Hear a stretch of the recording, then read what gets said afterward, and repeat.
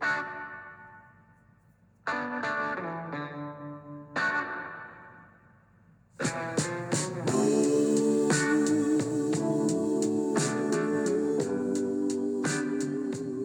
morning and welcome to the Marcus Today pre-market podcast. My name is Henry Jennings and it is Friday the 28th of April.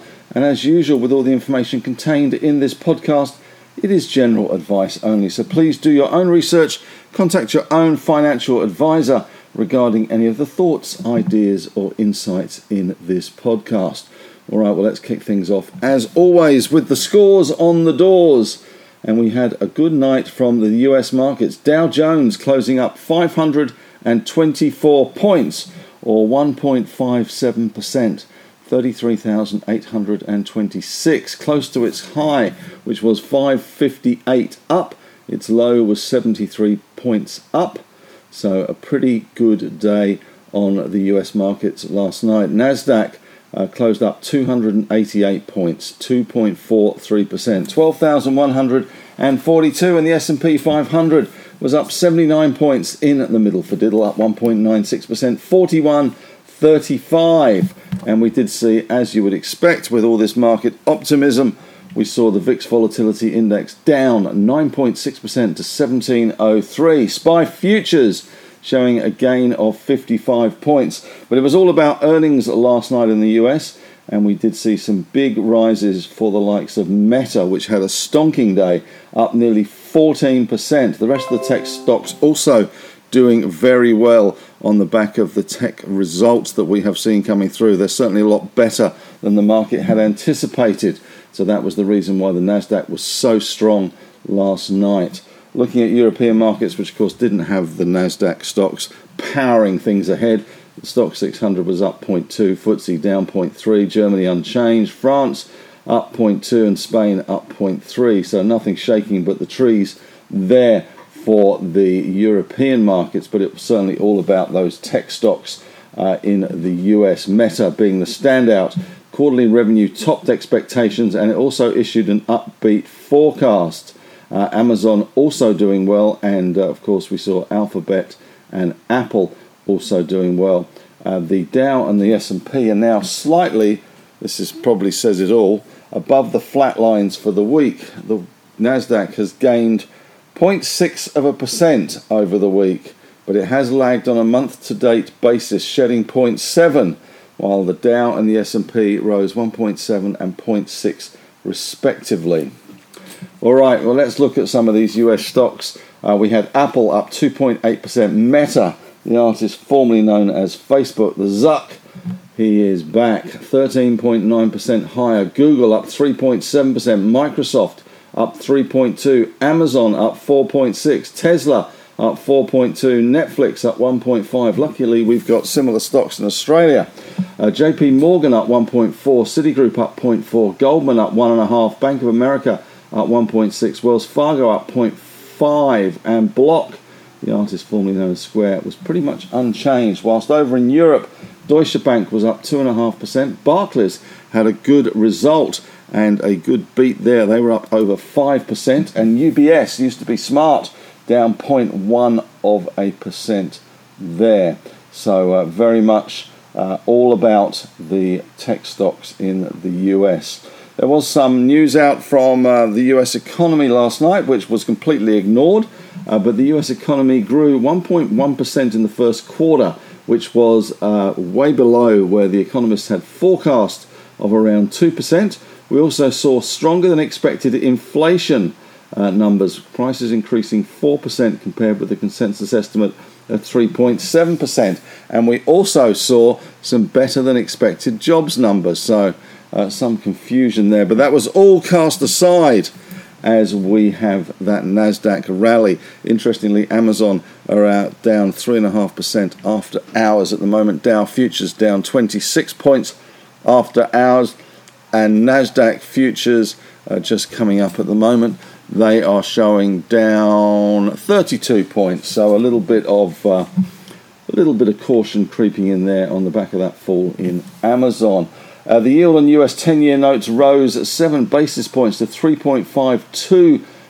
We also saw results out yesterday or last night from Intel, which reported first quarter results, showed a staggering 133% annual reduction in earnings per share, but that wasn't as bad as some had been going for. So it really was all about tech stocks in the US and that big rally. Looking at commodities, well, oil did rally a little bit, up 0.6% in Brent crude, 46 cents to 78.28.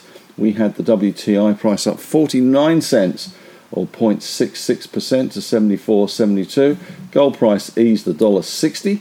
The platinum price was down around 0.9%. Looking at commodities, nothing really very exciting in the commodity side of things.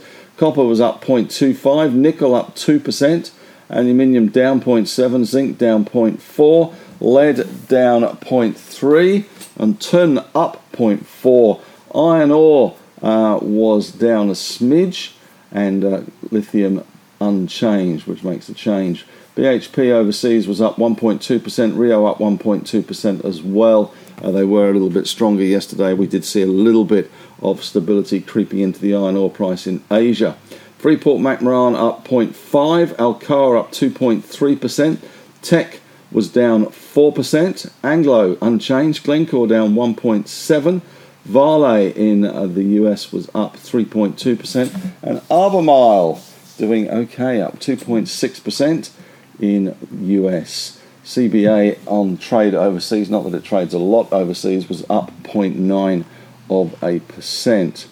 In local news today, Telstra has appointed a new executive for People, Culture and Communication, Catherine van der Meer, as the new group executive there. Silver Lake has seen FY23 sales at the bottom end of guidance. It produced 63,153 ounces of gold and 340 tonnes of copper in the March quarter, with sales of 62,852 ounces of gold and 262 tonnes of copper.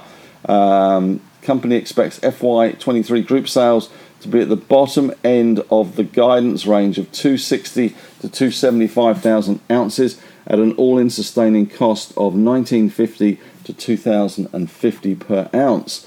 We had some numbers out overnight from ResMed. Their quarterly revenue jumped 29% to 1.1 billion, and income from operations increased 28%.